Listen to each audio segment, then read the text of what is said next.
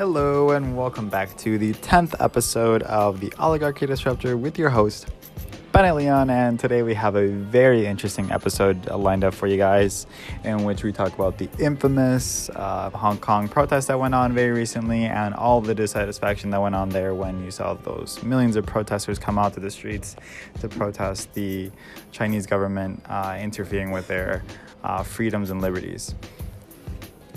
So we also have the lovely Ashley Downing as always, and we also have a very special guest today, Meg Thomas, who has been studying Chinese people culture and the language for at least 12 years, and she's been to China multiple times and also has a degree in international business. So with that being said, I hope you guys enjoy the show, and thank you so much for your support. Well, they don't want to be a part of it because for the last, 100 years, they were part of a Western society. Mm-hmm. So now you're giving them a totally different standpoint on how their society works. They were not a communist country or working towards communist country. Absolutely. They didn't have to abide by those rules. Maybe we should elaborate. They didn't have that ideology. Maybe we should elaborate why that is. Right. So England owned Hong Kong until 1997. And after that, there was a rule about China being one country, but having, I believe it was like separate policies. Like one country, two systems. Yeah. Mm-hmm. Yeah, one country, two systems. Yes. Yeah. But when you, for the last 100 years, have more of a individualist culture move into, and then try to go back to a collectivist culture, you're going to have people speak out against it. Absolutely. But the question is, the question that I was alluding to is that, now is that right? We accepted, that the people, mm-hmm. when they accept it, but Hong Kong and mm-hmm. their city does not accept it. So what do we do in that case? Do we support Hong Kong and their freedoms and the freedoms that they've been used to, they were entitled to when they were born? Or do we support mm-hmm. mainland China and their sovereign rights and the legalities of the contract that they signed with Britain in 97? I mean, there's a legal standpoint, and I'm assuming the legal standpoint will probably win. I think China will mm-hmm. end up ruling over Hong Kong eventually, but I mean, isn't there a day? Scary. I don't know. I don't think they're gonna go down without a fight. Isn't there a year that I forget? It's there's a year that this runs out or something. I'm not sure if it's a 99-year contract. Yes, exactly. So then it would from 97. So when I was kind of reading about this, it almost seemed like the older generation is wanting it to just go back and Hong Kong to be part of mainland China and have this, one country, one system. But then the protesters, which are, I from what I gather, seem to be of all ages, definitely mm-hmm. a younger population also, but of all ages, are really pushing back against this idea of having any sort of connection with mainland China. It almost reminds me of a Tibet China mm-hmm. ordeal, where it's they almost want to they want to have their own autonomy. Mm-hmm. And I think it's very analogous to the Taiwan situation as well. You're having countries that have gotten different types of freedom and have absorbed different cultural influences. For example, Hong Kong speaks Cantonese, whereas mainland China speaks Putonghua, which is Mandarin. Mm-hmm. So you have these differences now in culture. And so that really influences in how the people are going to react when you try to put them in a box and say, no, now you're a part of us in this specific culture.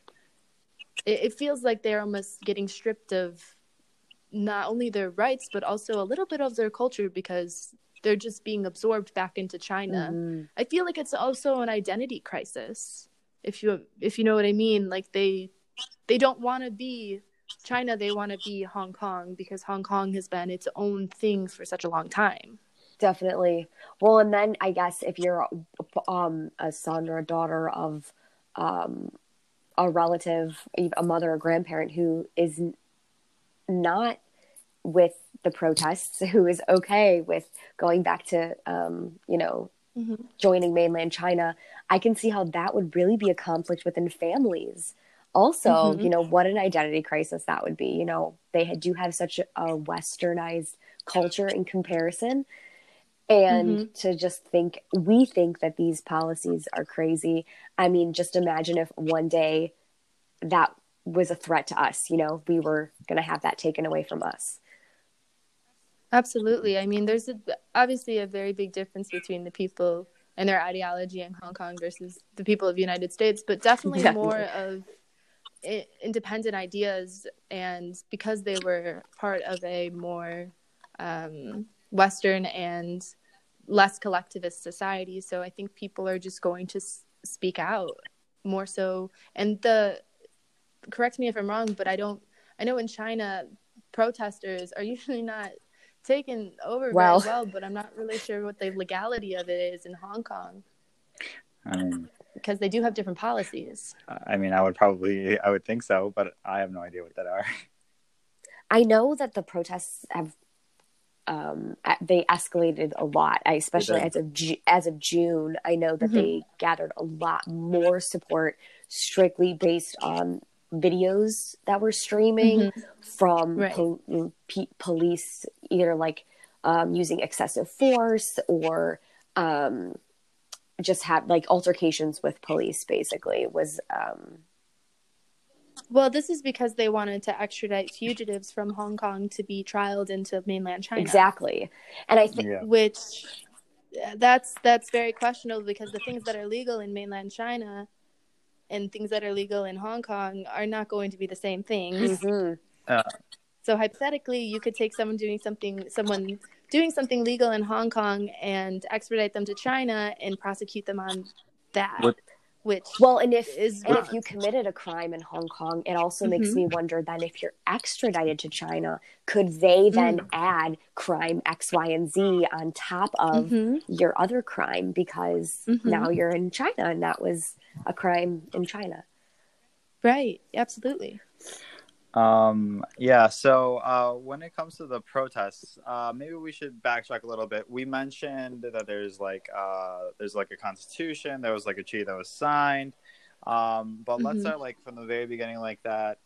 This basically started with a murder. Some guy was in Taiwan, I guess, and he killed his girlfriend, and then he went back. The guy was Chinese. He went back to China, and the girl was Taiwanese. But he took her body back to China with him, and they couldn't extradite him back to Taiwan to get tried because there is no treaty for extradition. So it started that way, and I guess with that extradition, they kind of wanted to implement it also with Hong Kong, and that's when they the shit hit the fan there, and the protests started happening.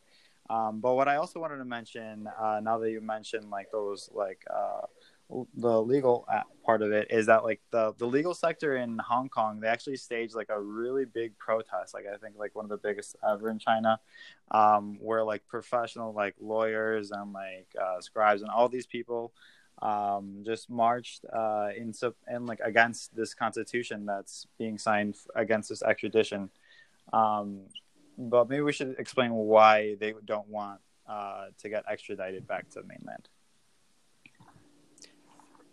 Right. I mean, like we said before, crimes that are, or quote unquote crimes, because things could be legal in Hong Kong that are now illegal in mainland China.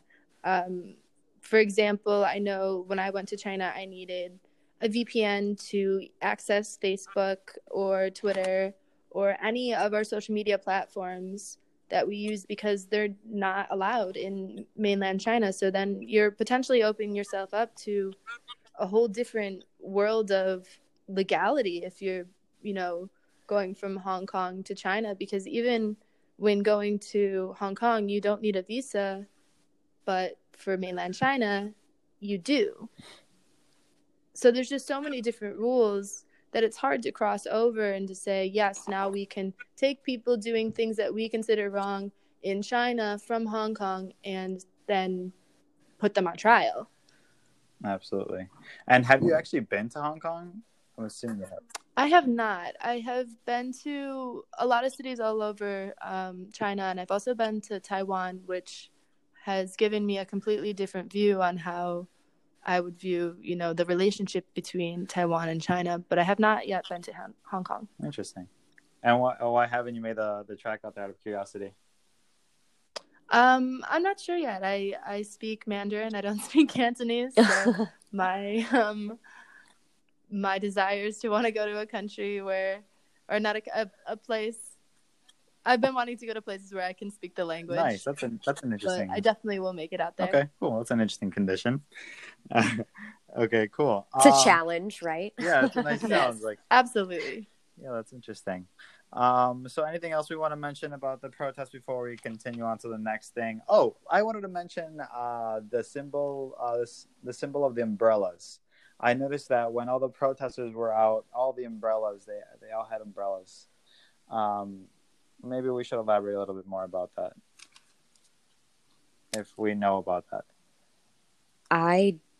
Yeah, go for it. Okay, sounds good. So the umbrellas in the protests were like symbolic, I guess, of like the democracy and like the political movement. So this is actually representing a political movement that began in like 2014, I guess. And its name rose from the use of umbrellas as a tool for passive resistance to the Hong Kong police force. So they just started using it against when the police started like pepper spraying them to like disperse the crowd and stuff and like use all these things against them.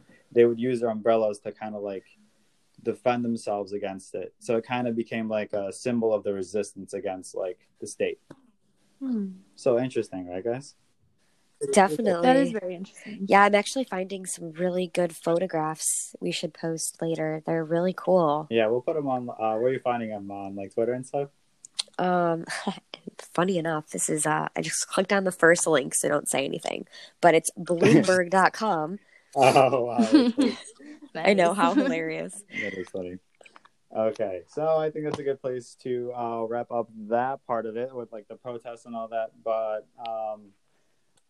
another thing about, so I know in Chinese, when you're gift giving, there's a couple rules, and the word for umbrella. So when in China, you should not gift someone an umbrella because it's san, which means, it sounds like the word san, which means to separate. So I think that's also a symbolic way of using the language. And like a barrier, like a physical barrier. Mm-hmm. Absolutely, yes. So not only are they using it as a physical barrier, but also in their language. Interesting. Wow, that's really interesting. I wouldn't have known that. I don't know Mandarin. I know very little. Very, very little. I know. Yeah, I'm not even going to try it. Okay, cool. Let's see. So.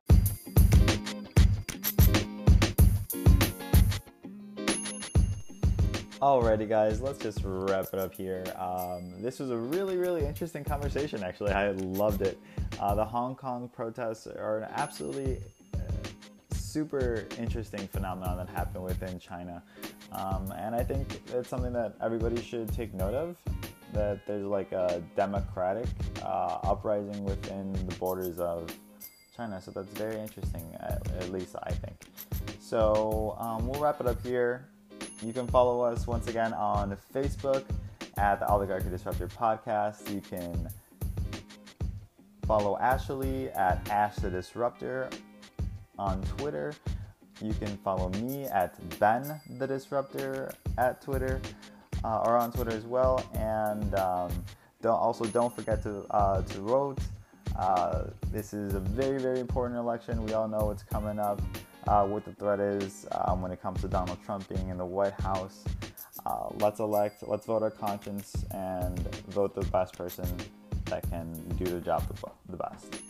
All right, well, we'll see you next time. Thanks so much for your support, and thanks for tuning in.